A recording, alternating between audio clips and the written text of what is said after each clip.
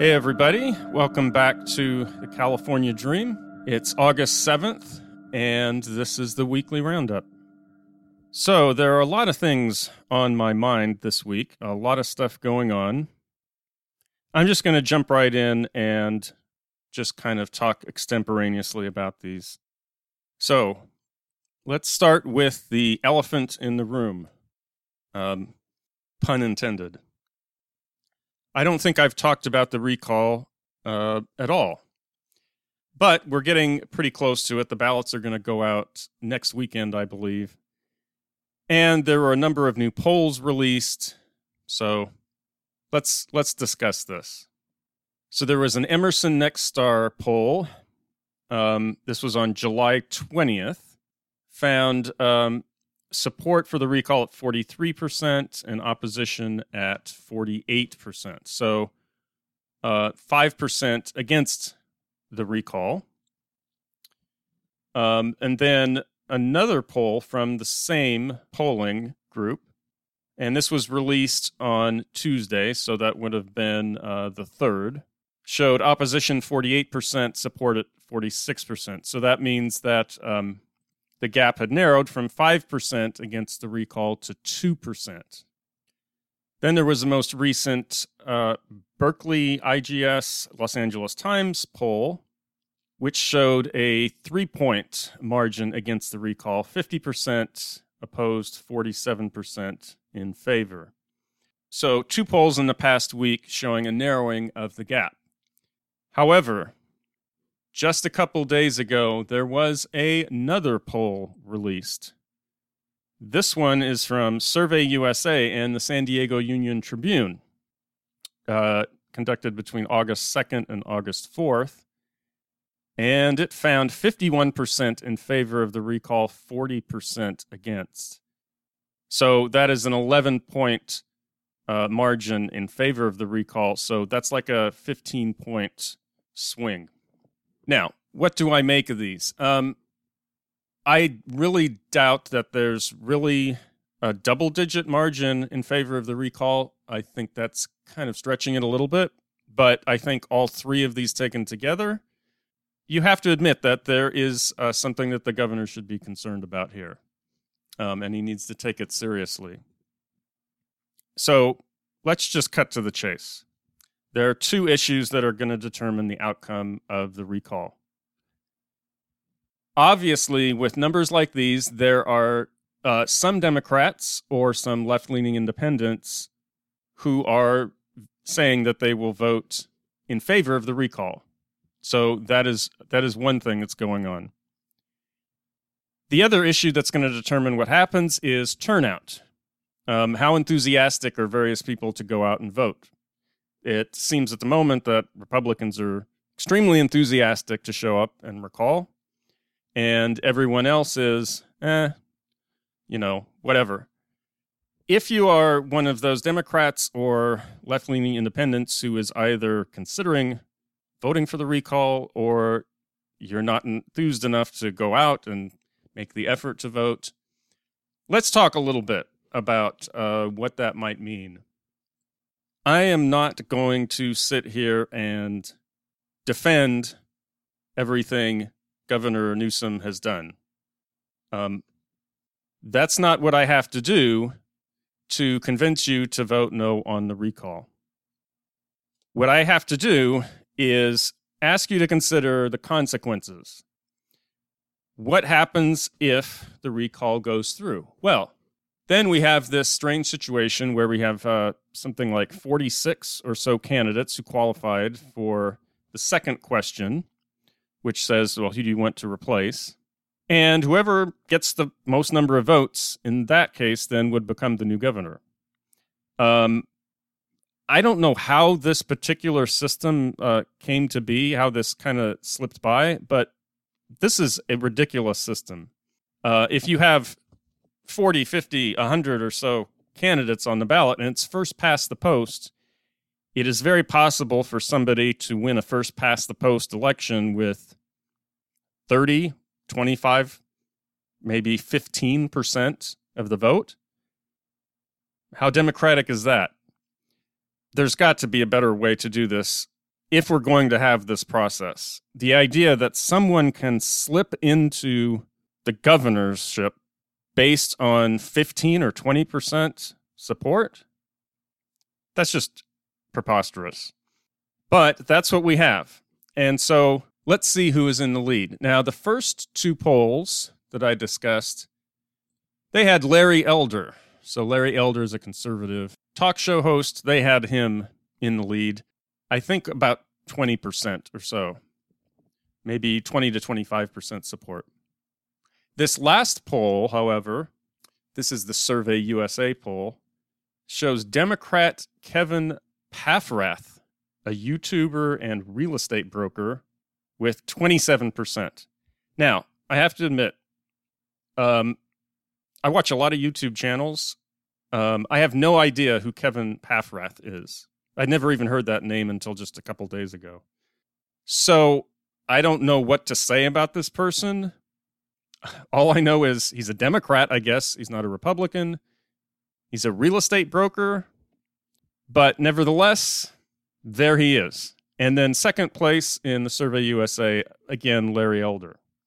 And everyone below him is Republicans. Basically, this Kevin Paffrath, whoever he is the only Democrat that really has any support in the second question. Now, I want you to look at the bigger picture. I understand a lot of people are not happy with a lot of the things Newsom has done. And there's a lot of things that you can criticize him on. He's made a lot of mistakes. That is true. However, when the choice is between Gavin Newsom and Larry Elder possibly becoming governor, is this really a choice? You want to have Larry Elder be governor for over a year? Larry Elder has a position on the minimum wage. What is Larry Elder's position on the minimum wage? Does he think we should have the $15 an hour? Does he think we should have $20 an hour? Does he think we should have a minimum wage that's tied to inflation? What does he think? Well, he does have a value that he thinks the minimum wage should be at, and it is $0.00. That's right. Larry Elder does not think the minimum wage should exist. He holds the libertarian position that the market should determine the price level for labor, and the government should not impose a floor on that. So, that's one position of his. Another position of Larry Elder, he has proposed abolishing the Internal Revenue Service. Okay, so he wants to abolish the IRS. What else? He has gone on PragerU, and in a video, Is America Racist? He repeats the tired talking point of black on black crime. So this is who might become governor of California. Someone who is extremely economically libertarian, wants to abolish the minimum wage, wants to abolish the IRS, and repeats dangerous talking points about quote-unquote black on black crime, implying that black people are inherently more violent or more dangerous.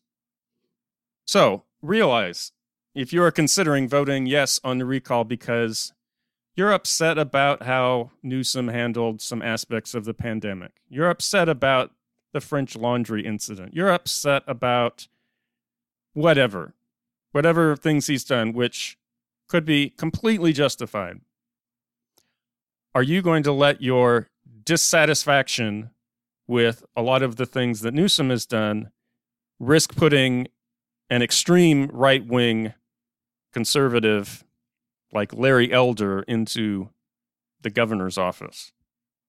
Just think about that before you vote. Try to think about your vote in a pragmatic manner and not based on emotion and frustration. All right, other big political news from the rest of the country outside California, a race that a lot of people were paying attention to. Nina Turner had her congressional race last Tuesday, and she lost. Now, this one hurts. This was definitely a defeat. This was a loss for the left, a loss for progressives, and a big win for the Democratic establishment.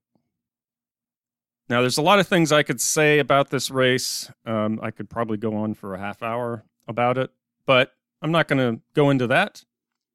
I just want to talk about how this relates to California. So I know that there are a lot of Californians, progressive Californians, who invested a lot into this race. They invested a lot of money. They donated. They invested a lot of time. They may have phone banked or done other investments of time. And they invested a lot of psychological and emotional energy into this race.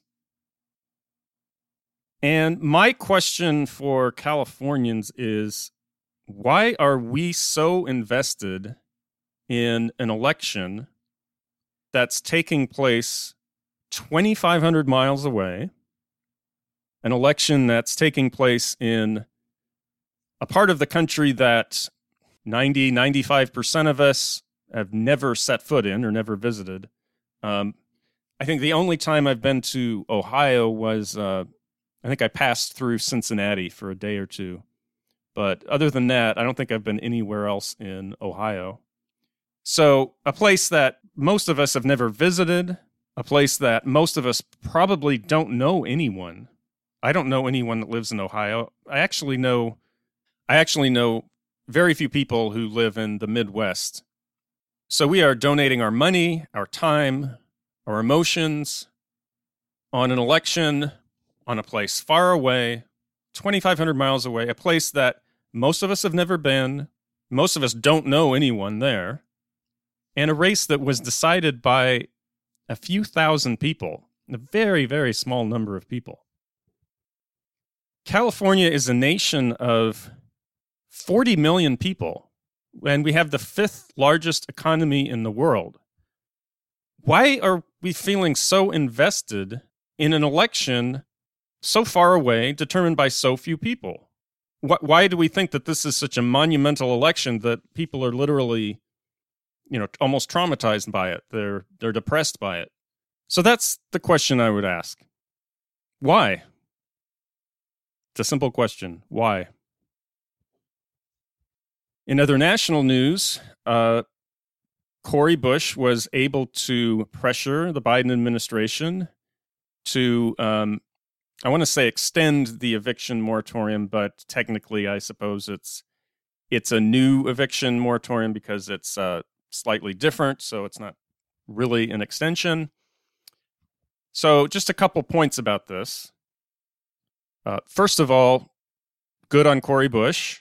I don't really have much tolerance for the people who are criticizing her for a photo op. I mean, what do you want her to do? It was a photo op that got something done, so good on her. But this is still kicking the can down the road. It lasts 2 months. Now we're into, the first week of October. Something will have to be done at that point, either some other extension or some real dealing with the problem. I already talked about this in previous segments where I said they're just kicking the can down the road. And so we got to the end of the extension and, they've decided to kick the can down the road again. So we'll see. This is what the federal government does with a lot of things. They just kick problems down the road. They don't ever really deal with them. They never really try to address what's the root problem going on. They just try and find these little incremental things around the edges that will soften the damage for the short term and kind of keep people placated for the moment. But they never really get to any kind of problem solving. And this is another example of that. We'll see what happens again. So we'll wait 2 months. We'll see what happens again. Again, there's only 3 possibilities. When we get to the first week of October, there's 3 possibilities. They're either going to kick the can again, they'll have some other kind of extension, or they'll deal with the problem in a real way, unlikely, or we'll just have a lot of people go homeless. Millions of people will just go homeless, and the evictions will continue, and that's probably the most likely eventually in the long run. I don't have much hope, but good job, Cori Bush.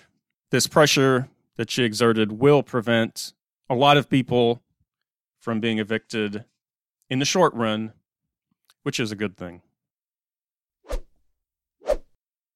Lastly, there was a report that came out just a couple days ago from the Commonwealth Fund. It's titled Mirror, Mirror 2021, Reflecting Poorly. Subtitled, Healthcare in the U.S. Compared to Other High-Income Countries.